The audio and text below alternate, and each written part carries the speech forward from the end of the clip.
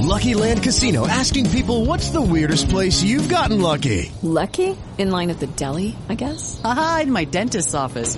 More than once, actually. Do I have to say? Yes, you do. In the car before my kids' PTA meeting. Really? Yes. Excuse me, what's the weirdest place you've gotten lucky? I never win and tell. Well, there you have it. You can get lucky anywhere, playing at LuckyLandSlots.com. Play for free right now. Are you feeling lucky? No purchase necessary. Void where prohibited by law. 18 plus. Terms and conditions apply. See website for details.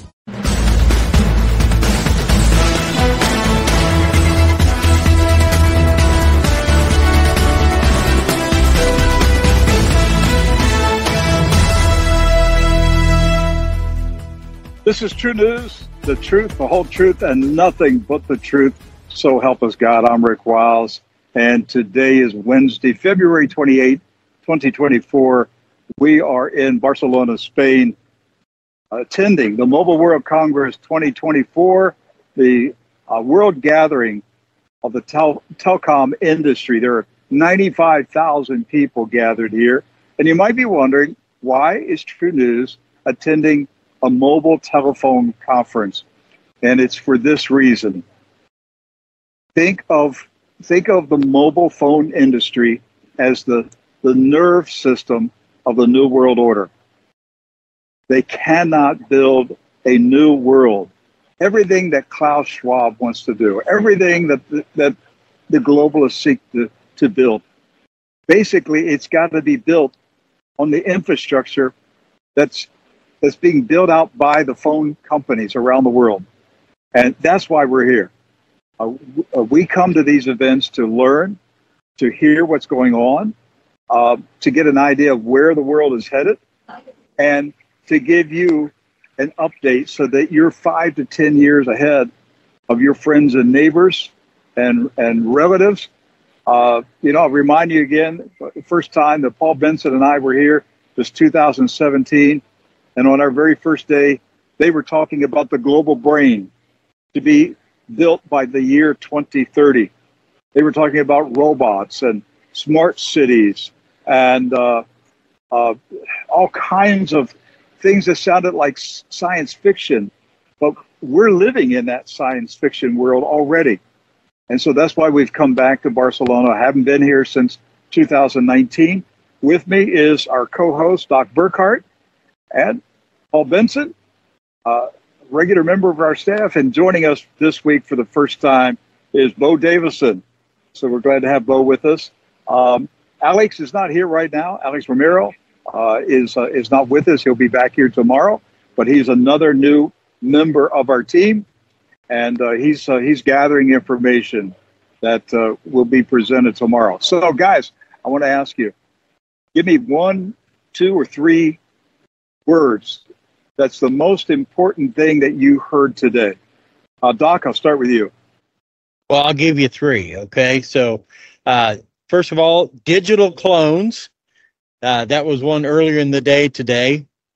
Space-based data cities.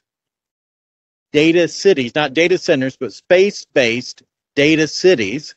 And digital circuitry made of DNA. Okay. That's a show in itself right there.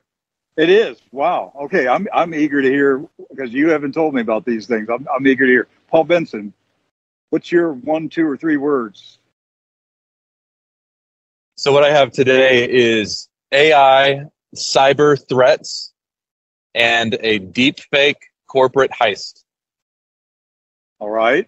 That's fascinating. Bo Davison, what about you? What did you hear out there? On the diversity, equity, and inclusive landscape, the phrase I heard was embedded performance. And then in a very fascinating session on wearables, things that we will wear and on our faces and hands, spatial computing. That is the vision for 2024 and beyond, spatial computing. All right. For me, the phrase that's hit me the most today was digital employees.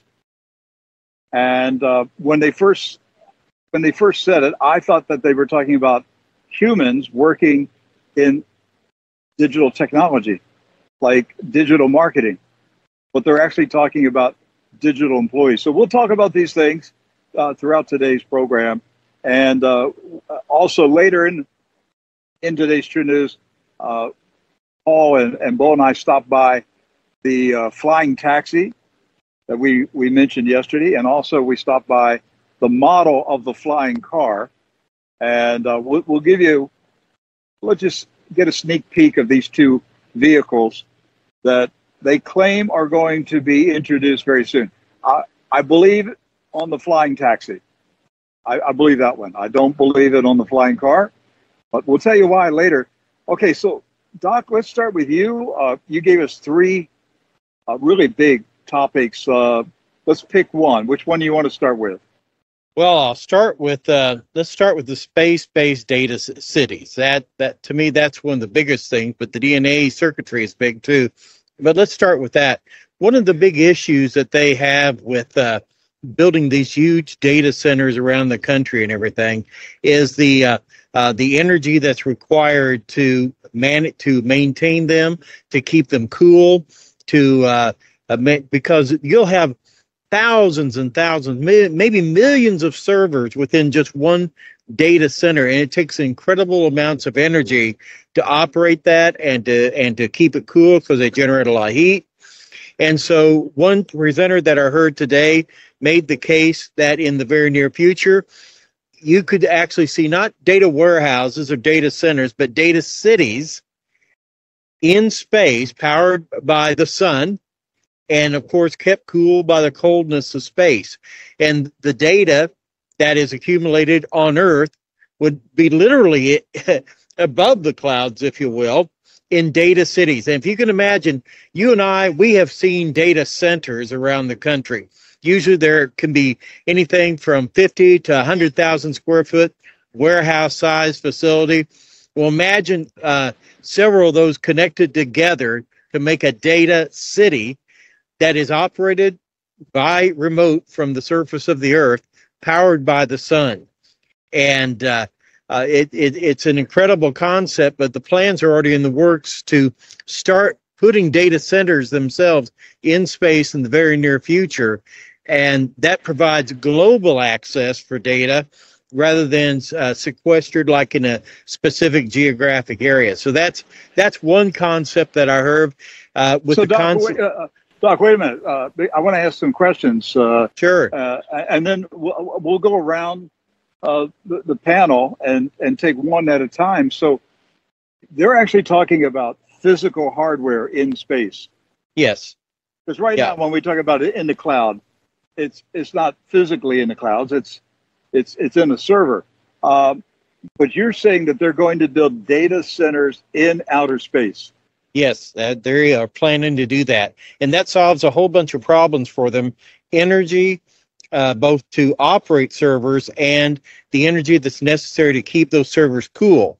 By having them in space, it solves both issues there, and it actually opens up the opportunity for a third one in the sense that you have hemispheric access to a single center.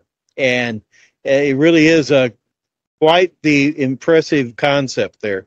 Okay, Doc, I don't want to over-spiritualize this, but a thought that came into my mind while you were talking. Man is putting all of his collective knowledge in the heavenlies. Yes. Oh, that didn't escape my thinking either. Where are we going? What are your thoughts? Well, I will ascend to the heavens. I will be like the Most High. That's what I was thinking. You and I are thinking the same. That's exactly what I was thinking. Man is putting all of his knowledge in the heavenlies. What they're really seeking, and I don't know if they know it themselves. I'm talking about the leaders of technology, the leaders of the world. I don't know if they consciously know it. I think some do. I think that they are searching for the tree of the knowledge of good and evil. And that someday we're going to be told that scientists have cracked the God code and that they have opened up a portal into not only all of the information, but the source of all information. Yes. And they're going to tell mankind, we have hacked the brain of God. We've hacked God's brain. We've gotten inside. We have the tree of the knowledge of good and evil. We've got it. I think that's where they're going with it. Now, I don't believe that they can hack God's brain. So don't misquote me on this. But I think they're going to tell the world someday they've done it. That all knowledge has come from a machine. We've made God, and He is in our image. Yes. They're going to tell the world that they've discovered. I'll tell you where this goes. Where I'm getting this, DNA. So the scientists are saying the whole world is it's run by DNA. It's DNA is coding. What we have to do is find the machine that made the code and hack it. Just get inside of it. And then we have the answers to the universe, everything. We know how the universe was made. We can make a new. Go ahead. No, I was going to say, and ironically, I was in another session where they are, to flip it on the other side, is they're proposing using constructed DNA from the lab as circuitry for future data servers. Because DNA, any DNA, but human DNA contains so much information just in the 23 pairs of chromosomes that we have, that they are postulating using DNA as the storage space for data that we've accumulated. It's mind-blowing. And Doc, I've also come across the concept of DNA or protein manufacturing, protein industry, where items they will be constructing items through protein. Yes. And this is so far above my pay grade. I don't even know where this is going. Paul, now you mentioned two things. I want to go on one. Cyber attacks. What was the most eye-opening thing you heard today about cyber attacks? So I'm referring to the specific session I went to. It was called AI Enhanced Cyber Defense Against AI-Driven Threats. So we're entering a world now where bad actors will use AI to enhance their attacks on various infrastructure or whatever they were planning to do. But then another flip side of it is how the defenders will also be using AI to defend against these attacks. So you have both sides now preparing for war, essentially. And this could also be led into different nations, with cyber threats in wartime, which is why AI plays such a critical role. There's a whole nother layer to this when so you Paul, start thinking about. Are you saying that we're headed towards AI wars? Exactly. Yes. And ironically enough, I couldn't have planned this out better. I was sitting there and they introduced the speaker today. And it was an IDF major. So apparently it started when they were in the 90s. And so the speaker was, he got an Israel National Defense Award and was very knowledgeable on AI. And in this show, we've even talked about how AI, speculated that AI is being used in wartimes. And here I am sitting, listening to them, kind of explain how this is all playing out. So to get into some of the specifics briefly, we've heard of DDoS attacks where hackers typically would when they're planning an attack, they were able to do one of two things. They were able to do a DDoS attack, which was just, it's kind of wide. It can affect a wide network, but you can't really target what you're doing. It just kind of causes problems, right? But then on the flip side, they can do very focused attacks, but it's just a pinpoint. It just can take out, one system. Now with AI, what they're able to do is automate and scale. So they're able to automate a lot of the attacks so they can do it on, times 100, times 1,000, times 10,000. And then they can also bring things up to scale. On the flip side, they're also able to have a ton of accuracy with their attacks. So with using AI, essentially they are upping the game in this world of attacks. What this means for us, is that in the coming years we could be really seeing some major problems in the world of computing, in networks going down, in exploits, private information being leaked. If the defenders aren't able to keep up with the threats. Last point I'll make, they're also concerned about AI essentially being creative and coming up with new exploits that the defenders haven't even thought of. So this is causing a lot of headaches in the cybersecurity world. Everyone is scrambling to, in every major sector, but specifically in cybersecurity, they are scrambling to learn how to utilize AI to keep everyone safe. So, Paul, in warfare, obviously, all those things that you said would be included in warfare, but did they go into details like AI attacks on infrastructure, such as electricity, communications, water utilities? Did they talk about those kind of things? Absolutely. They went. They didn't go into specific detail on how those things would happen. They went into detail on how they're looking to defend it.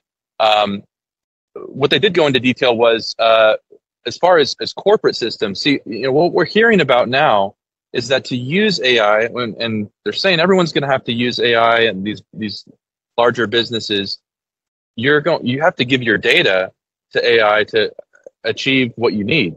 And one of the ways that hackers will attempt to get that data is that they're going to have to manipulate AI. So they're looking into ways to essentially, pretend that the user, the administrator who has that access to their artificial intelligence, essentially they're going to be giving those prompts to AI to trick AI, to twist AI's arm to get that data out. So those are some of the concerns that they're dealing with. Okay. Whoa, you mentioned spatial computing. Yes. What is it? What is spatial computing? Okay, so spatial computing, the first person who spoke, who is considered the godmother of the metaverse, is a lady named Kathy Hackle. She works for a company called Spatial Dynamics. And so spatial computing refers to it's a 3D form of computing that blends virtual content into the physical world. That's the simplest definition of it. So it's about changing human to human communications and human to computer interactions. So it's that aha moment, basically. Tim Cook, of course, the head of Apple right now, said the era of spatial computing is here. Now, specifically what he's talking about is the Apple Vision Pro. Some of you have seen this. It's a device that goes over your head. You look through it, and you're blending the virtual and the physical world. So this area of technology is very fascinating because the technology is about to be on your hands and on your face. So the evolution of this, Rick, is it's gone from personal computing to mobile computing. That's what we do on our phones. Now to spatial computing. That's the metaverse and the new devices that extend tech beyond our screen. So this is a 3D form of computing that's blending virtual content into the physical world. So the next big thing in AI, really, because we've heard AI all over this conference, is the convergence of physical and virtual. And then what we're talking about specifically are wearables. So these are things you're going to wear on yourself, whether it's smart glasses, that's going to be a big innovation, or things like the AI pen. That's something like where my pocket square is, you could attach to this. It will record and it will monitor things that are in front of you in real time. Now, there's a practical application for some of these things. One of the executives said that she recorded her dad reading a book for her kids. They're not old enough to appreciate it yet, so down the road, she's going to be able to play back a video in real time in 3D of that particular recording. I think that's a fascinating way to do things, especially if you have a parent or grandparent that may not be around on this earth for too long. Generation Alpha. I've never heard this term before. That's the new generation. My son is now in this since he was just born. Generation Alpha is 2010 to babies still being born now. What happens in the virtual world, Rick, is very real to Generation Alpha. So the future, they say, looks spatial. We're talking autonomous vehicles, holograms, robots, and humans all coexisting in this same ecosystem. So 2024, they say, is the year of vision. And this is where you talk about the concept of a digital twin. That is where AI, imagine this wearable telling you, Rick, hey, there's a pothole up ahead. Watch out for this. Or there's a car approaching. Take heed of this. Or maybe it's watching a food you're about to eat and it's got peanuts in it and you've got a terrible peanut allergy and it tells you ahead of time, hey, don't eat that. I find that practically to be a very good application of this technology. But I have to mention this. One of the executives said what keeps her up at night is the notion of virtual air rights. So when you start to wear devices this personal, the air around you becomes real estate. And so the question becomes, who owns that real estate? And if you're in your own house, shouldn't you be able to own that space around you? I thought that was a fascinating aspect of this wearable technology. Explain what you just said about the space around you. Okay. What do you mean? So because you're wearing devices that are computing the space around you in real time, you're now talking about real estate that's around you. You would say that it's your personal device, but your personal devices are capturing all this space around you. When you're in your own home, it's computing that data in real time. The whole point of 5G, and as we go to 5.5 and 6G, is that the latency is decreasing, so that it's happening in real time, so that you're about to trip, it's letting you know that. You know, we've talked about wearables, things you can wear in your bracelet, you know, that will take your blood pressure. This is advanced beyond that. This is thinking for you. This is a little bit of Minority Report. So it was a concept I'd never heard before of this aerial real estate around you. And her question was, and she doesn't know the answer, who owns that real estate? Because if it's not you, then who? So someone's going to be getting into what you might call virtual real estate around you because these devices are capturing that real estate. Okay, that's it's a lot. That's a topic for lawyers. But I do want to add this too. Lawyers are going to be battling this out. Oh yeah. On who owns the virtual real estate around you. Yes. All right, go ahead.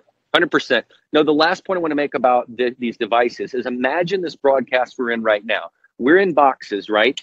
This was something that the Huawei, the spinoff of Huawei, Honor device company talked about yesterday. Imagine your audience watching this show right now, and rather than us being in flat boxes, take your phone and flip it up. It's now holograms, and imagine the four of us in a circle around the viewer in a 3D hologram. That's where it's headed within a very short amount of time. Wait a minute. You heard them talk about holographic phones? Absolutely. That's where it's going to be headed.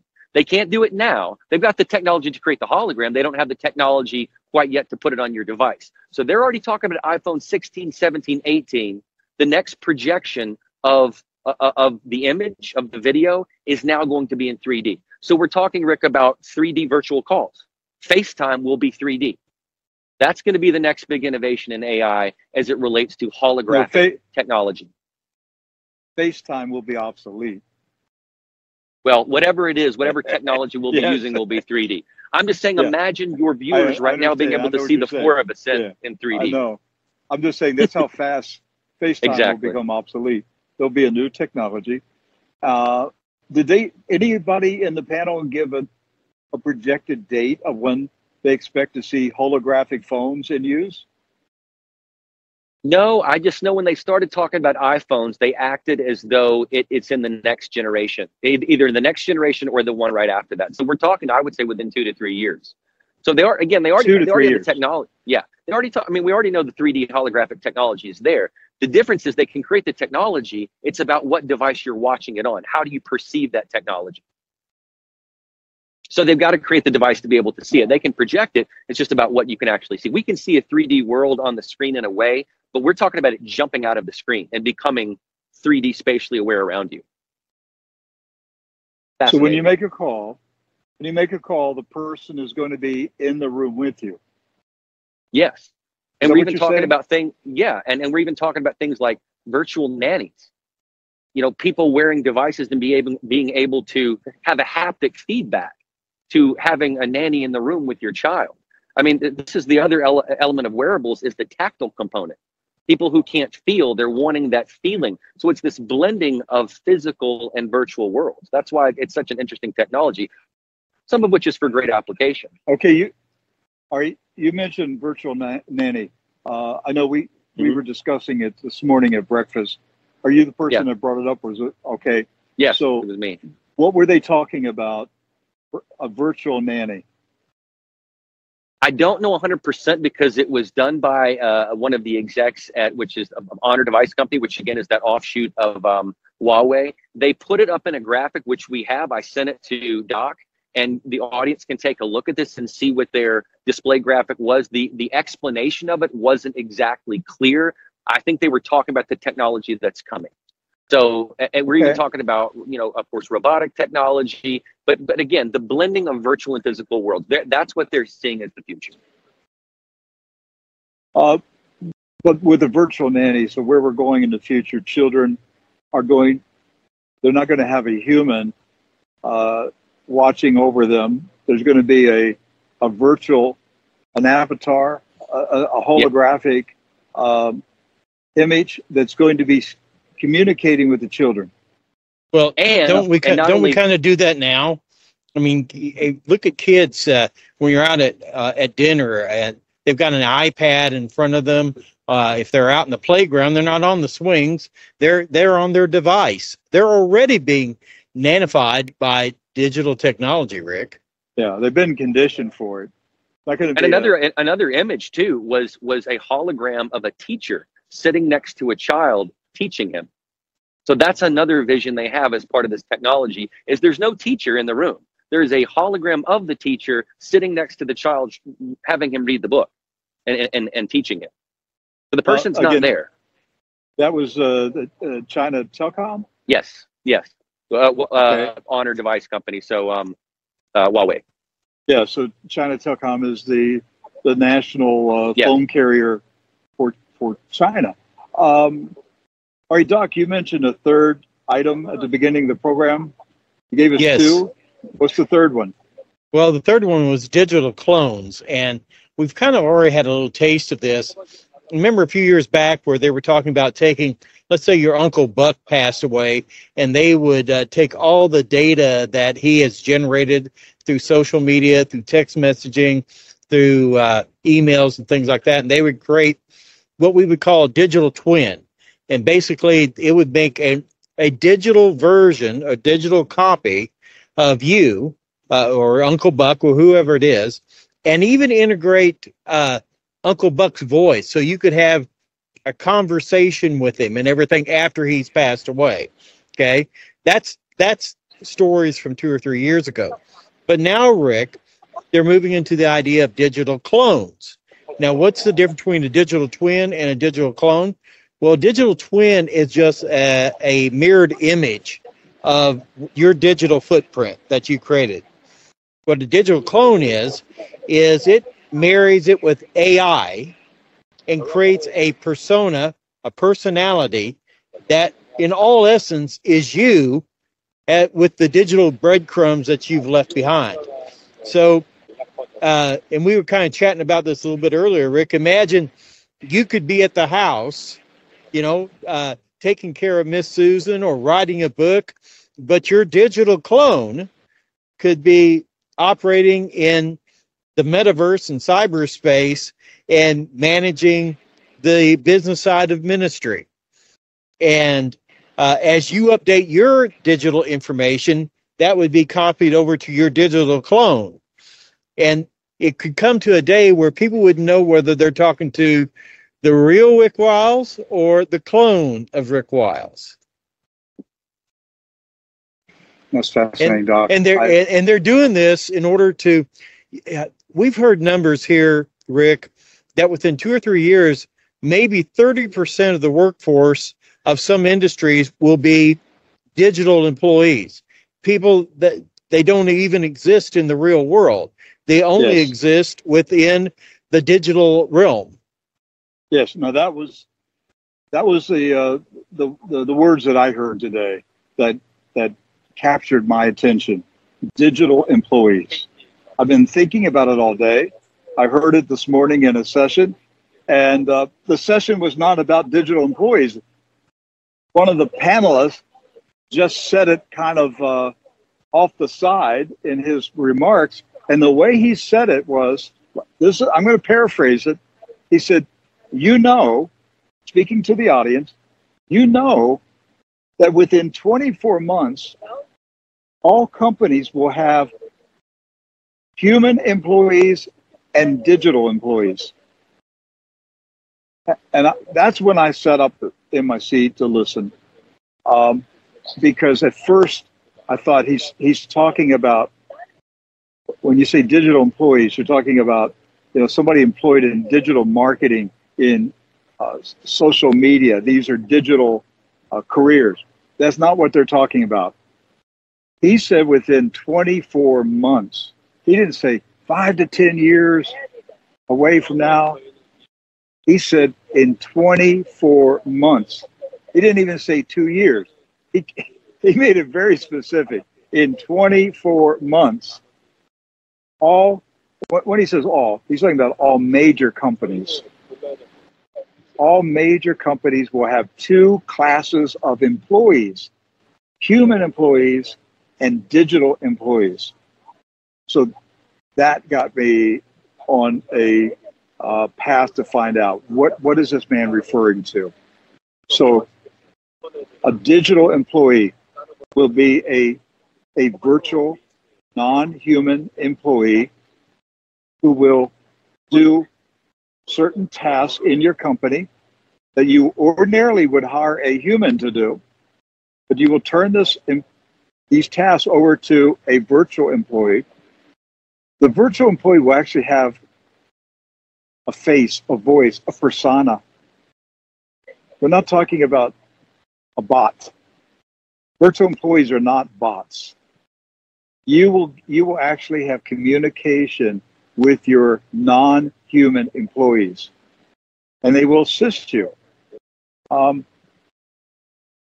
more I thought about it, the more I was liking the idea. I started thinking about all the tasks that I have to do every day, and I don't have time to do it. But it's those mundane tasks that eat up the hours of your day. And if you had an assistant, a digital employee who was taking care of all those things for you more efficiently than a human, right? No mistakes, more efficiently than a human. Taking care of your calendar, your appointments, your obligations, just literally becoming your personal assistant. That's just one example of a virtual employee, a personal assistant. Every business executive knows how important it is to have a personal assistant on your staff, somebody that is assigned to you, the CEO, to make sure that the CEO's time is not being wasted and that the CEO can be focused on the bigger issues of the organization. Rick, I think a human. Yeah, go ahead, Doc. I think it's going to go even further than that.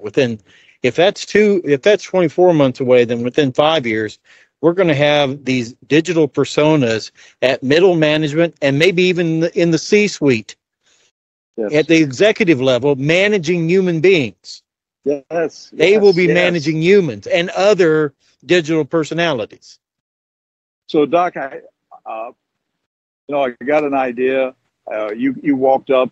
I was sitting there with Paul and Bo. You walked up and took a seat with us, and I told them my idea, and it was, okay, somebody's going to start a virtual employee human resource company, a staffing company, like when you need temporaries, or a headhunter company.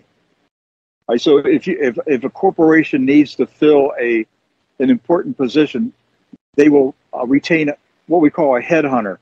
It's a personnel recruiting company. Or if you just need temporary employees, you'll go to a temp agency. And so I told you guys, I said, this is going to be a new business.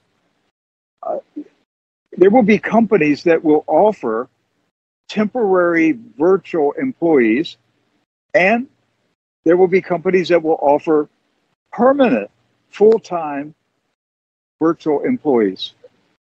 And I thought, man, I'm onto something. This is going to be a huge breakthrough. So I got a chance. Yeah, and customize for what you need.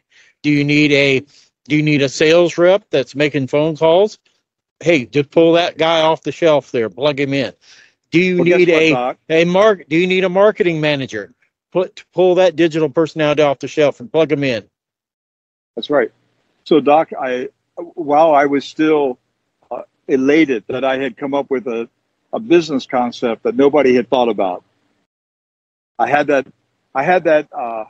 emotional high for about 5 minutes, and then I discovered that IBM is already doing it. You can go to IBM right now, and you can rent or buy virtual employees from IBM. Wow. Amazing. They're already available.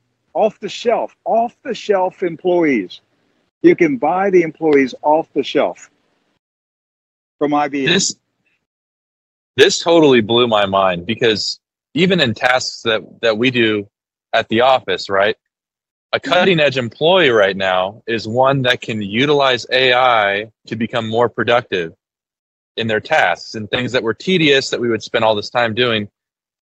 In a couple of years, we'll be simply having meetings with AI that will use AI and all of that data. And yeah, and I agree with Doc's point about becoming C-level suite, because imagine they're trying to surpass human intelligence with AI. So imagine you could give it a question and it can look at all the data points and calculate something like that, where I might say, I'm going to need a few days to come back and run all these reports and let you know. AI's got it right there. Pretty interesting. I'm Jake, but my friends call me Moose Jaw. I'm a blacksmith, and I like to work with my hands. I watch True News, and it's apparent to me that we are in World War III, and the U.S. is very unstable. I have faith in God, but He expects us to use our brains and our hands to prepare for troubled times. There are two things we need, food and water. That's why I buy my supplies from AmericanReserves.com. American Reserves offers easy-to-prepare chicken and beef meals, pastas, soups, and vegetables that only need boiling water. You can purchase the world-famous British Berkfield gravity-fed water filters equipped with Dalton ceramic handles and other emergency supplies at AmericanReserves.com. My family's security is critical to me. Something big is coming. Procrastination could be costly. Act today before a crisis suddenly appears. Be ready, be wise, go to AmericanReserves.com. American Reserves is offering a 15% discount to all True News supporters in the month of February. Enter True News in the promo code box at checkout. American Reserves also offers free shipping on all U.S. orders $199 or more. Do not procrastinate. Act now. 15% discount ends on February 29th.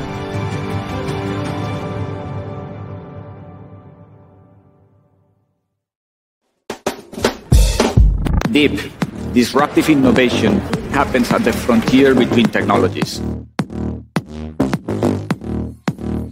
We are the pioneers, the explorers, the rule breakers, and society makers. I am pleased to confirm that ChatGPT did not write this keynote.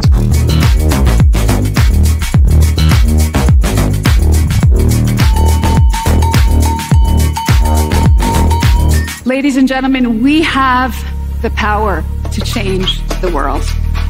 This requires a very big mindset shift. We are surrounded by people that are launching cutting-edge new products. So many people from around the world coming together to unleash the power of technology.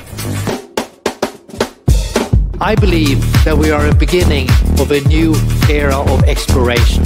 Welcome to the data-driven future.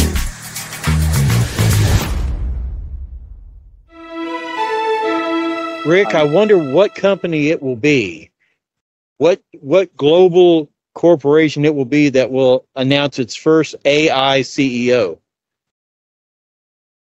Well, actually, there was one. I don't think it's a big company, but I read one last year that the owner of the company hired a virtual CEO and turned the management of his company over to, an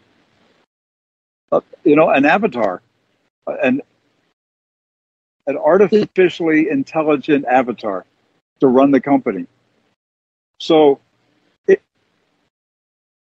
in the very near future, and I'm talking about the next 24 months, some of you are going to be competing with non-human employees for your job. Folks, this is why we're here. This is one of the reasons we are here, to give you a heads up on how fast the world is changing. And you're not going to stop it. This train left the station. It is moving fast. There's a lot of power behind it. And the question is, how do you roll with the punches? How do you accommodate the changes? How do you get out in front and lead and not be run over by it? So you have to know where it's headed, where the world is headed, so that you can stay a couple steps ahead and remain employed. So you've got to learn AI. You've got to learn how to use AI. The employees that know how to use AI are not going to lose their jobs in the near future. It's going to be the employees who refuse to learn AI who are going to be replaced by AI. That's what I'm seeing. I only got a few minutes. So we took, yesterday's program, we were talking about flying taxis and flying cars. And I went to a session about the flying taxis. And this is a very, very realistic, very legitimate business model.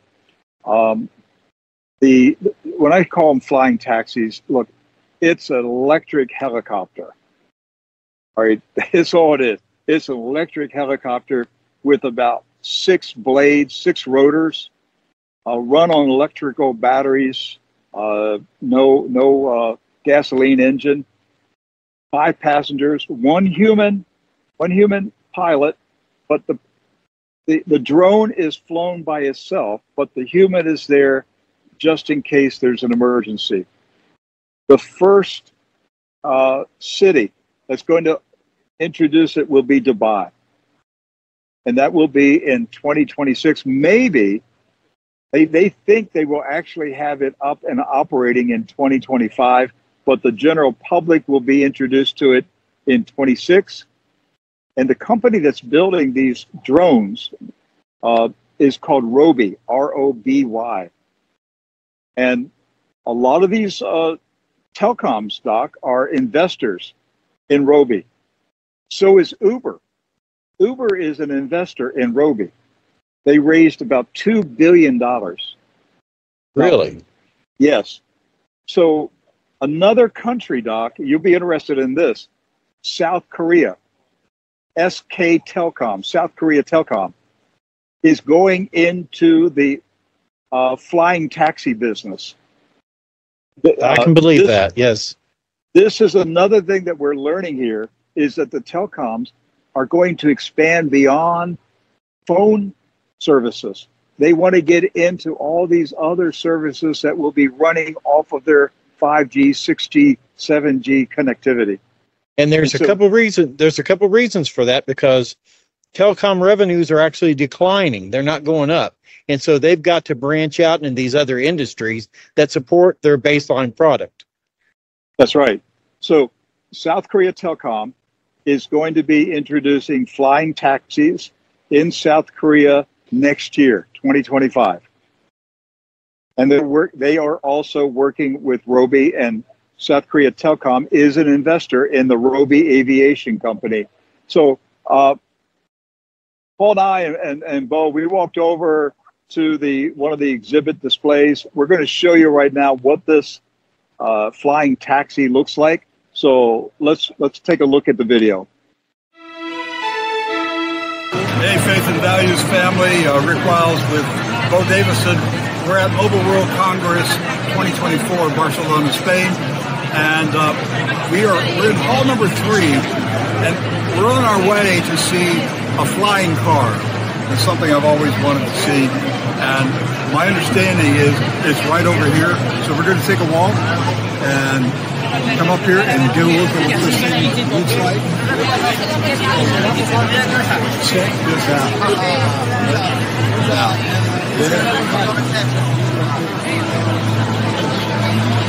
I want one. Yeah, me too. I think we've heard a lot at this conference about, and even you can come down for years, about being able to transport people vertically like this in a drone. And of course, in America we hear about small drones, that kids play with. This is a real life-size drone that's going to be a taxi, which I believe is on that's the first place this is supposed to be deployed. And this looks like a real life-size version, not a prototype. It's a drone. It can fly by itself, but it will have a human pilot. We're not at the stage of development that governments are going to allow drones to transport human beings without a human operator. So there will be a human pilot, but the drone will be flying itself. And the pilot will only step in if there's an emergency. So we're looking at 1, 2, 3, 4, 5.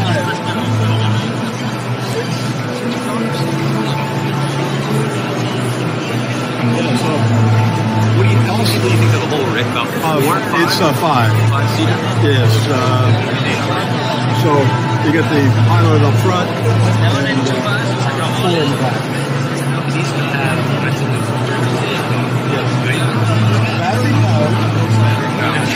battery powered vehicle. So there's not going to be any noise. You're not going to hear. It's not going to sound like a helicopter coming on.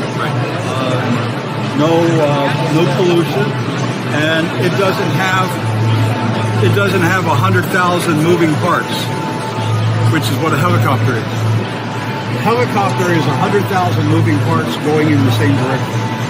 Okay, so this is a much simpler design, and I guess the question you have to ask is, when will this actually become implemented? Dubai in 2026, 2 years. So they're building the airports now. I think they're building 6 airports in the city of Dubai. It's going to be limited transportation in the beginning, getting people from, say, a downtown to a major airport, or any place where there's a large number of vehicles going. They're going to try to cut down the concentration of vehicles on the streets and roads. But what I heard yesterday is this in Dubai is cutting a 45-minute trip to 6 minutes. Oh. Incredible. The cost, I don't know. What's it going to cost to ride in this thing in the beginning? Obviously, it's not going to be, the price point's going to be for the wealthy in the beginning. But by the 2030s, this will be common in many cities. And, just as, back in the 30s and 40s, you had the yellow cab company. Yeah. You're going to have drone companies in every city. So your cab will be a flight. And something I learned yesterday from all this drone technology is BVLOS, Beyond Vision Line of Sight. That's the acronym that's used. So rather than the regulation that exists for FAA, any of the governing bodies, the regulatory authorities, is that they have to prove it's safe to fly something beyond their vision, but a pilot still has to control it. And that's the reason for 5G. One of the reasons. They can't do this without 5G. Correct. And they can't do drone delivery until every square inch of the country is covered with 5G. Because the drone won't know where it's going. If it gets outside of the 5G range, it won't know where it's at. So,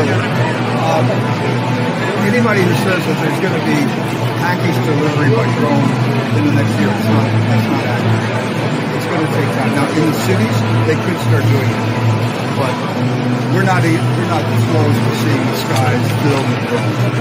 That's not going to happen. So, where we're headed next is that there's a session on flying cars. This is basically a drone helicopter to me. But there's a company here that says it's building a flying automobile. Have you seen the model? Yes. Okay, so that's where we're going. We'll see you later. Okay, so the flying taxi, I'm a believer in this. This is a real business. It's going to happen. You're going to see flying taxis in the very near future. The next 1 to 2 years, certain cities will have flying taxis.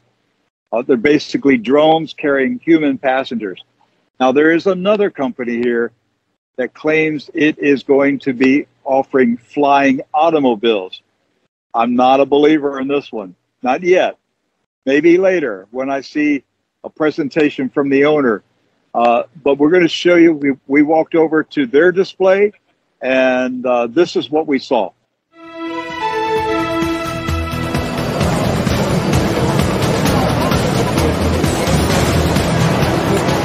Okay, so Bo and I are now standing in front of a model of the Aleph flying car. And I got to be honest with you, I'm skeptical on this one. I believe the drone's going to happen. I'm not sure about this one. And I'll tell you why. All right, so I've been waiting on my jetpack and flying car since I was in the first grade of school.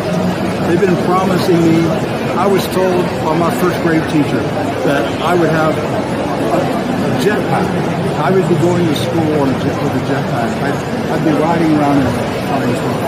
That was in the late 50s, early 60s. Okay? I still don't have a jetpack, and I don't see any flying cars. So I'm a little skeptical about this. The drones I buy, I believe that it's going to happen. But this seems out of reach. This seems in the near future. I'm not saying 25, 30, 40 years from now, but I don't see this happening in the next 5 years. It's all that in the past, global countries have been kind of promising that and this has been discussed. Yes, this is the blue sky. So that's literally blue sky. Because you've got Jim Buchanan, the CEO, is going to be doing a keynote tonight. I think we're both curious when this is. I'm going to go. I might eat my words. I might come out of that session and say, you know what? He does have a serious problem. I might be totally wrong.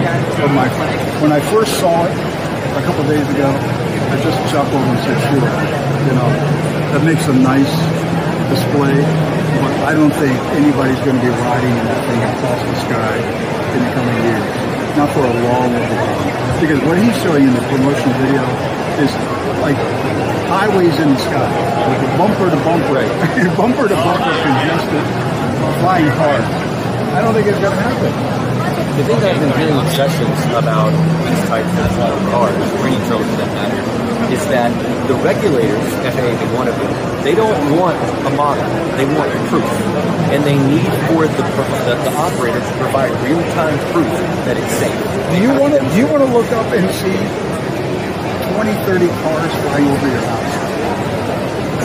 Personally, no. That's what I mean. Because what you're doing now is spatially, you're increasing your danger by twofold. It's now not just horizontal, it's vertical. You have a crash. So that's double the danger. So anyhow, we're going to go, there's an educational session later today. Bo and I and Paul Benson, we're going to go to the session, listen to the owner, the inventor. I might come out of it eating my words and say, you know what? He's got a plan. It's a real business model. It's going to happen. But my first impression is this literally is blue sky. And what we're not seeing yet, if you pan around and show this drone.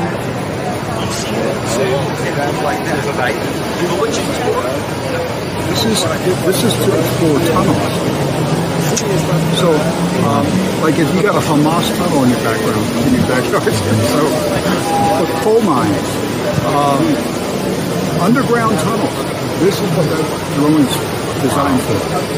But my point being is, we see demos of this, what they're not showing is that thing's not hovering in the air. Yeah, why are you moving around? So people want to see. That's right. Show me the car in the air. Show me the money. That's right. Okay. That's it. We'll see you later. See you. All right, Bo, if you were going to invest money into either the flying taxi or the flying automobile, which one do you think is going to succeed? I have to concur with you and say the flying taxi is a lot more practical. I think there's less danger, less risk, probably less regulation of it than a flying car. I think it remains to be seen, as you have said, that they've got to demonstrate the safety and the operation of the flying car. But I will just say this. I think we're at an inflection point, Rick, where you think about the Jetsons and the flying car, that, where TV and film depicted something that, let's be honest, never came to pass. I think we're at the inflection point now where movies and television have depicted that which is going to come to pass and within a realistic lifespan. Mm-hmm. How about you, Doc? Which one are you going to go with? Oh, I grew up on the Jetsons. I got to believe in the flying car before I die, Rick. All right, but in the next 2 to 3 years, which one? Well, obviously the flying taxi is probably going to, especially if players like, if you're seeing money, Middle East money being poured into this, yeah, it's going to happen. Mm-hmm. Yeah. How about you, Paul? What do you think? Oh yeah, I'll go with the taxi too. I mean, I was able to see it. I wanted to ask you, Rick, do you think that you would ever get in one of these when it's actually operational? Yeah, I would, because I love flying. Oh yeah, I would too. Yeah, I would. Cool. Yeah, absolutely. I'll get into anything that flies. All right, so that's not going to scare me. I like it. So yeah, I definitely. Rick, what do you think the price point? What do you think the first flight? How much it's going to cost? Oh well, if you're talking a short distance, I mean, these are inner city. Flying from, let's say, the downtown to an airport. I'm going to say it's probably a $500 ticket. Mm. You're looking at a 5 to 10 minute flight. This is definitely going to be people of high net worth that are going to be using these vehicles in the early days until they get it stretched across the entire country. But in the beginning, it's going to be people, business executives who need to get across the city quickly. And a $500 taxi ride won't be a problem. Hey, we're out of time. We got to wrap it up. Appreciate everybody watching us today. We will be back. We've got 2 more days from Mobile World Congress, Barcelona, Spain. We love you. We'll see you tomorrow. God bless you.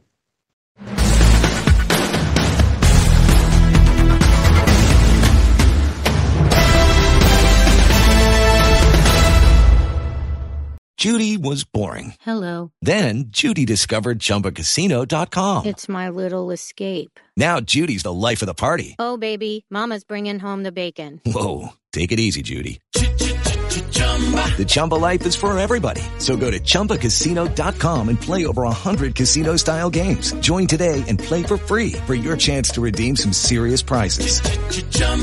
ChumbaCasino.com. No purchase necessary. Void where prohibited by law. 18+ terms and conditions apply. See website for details.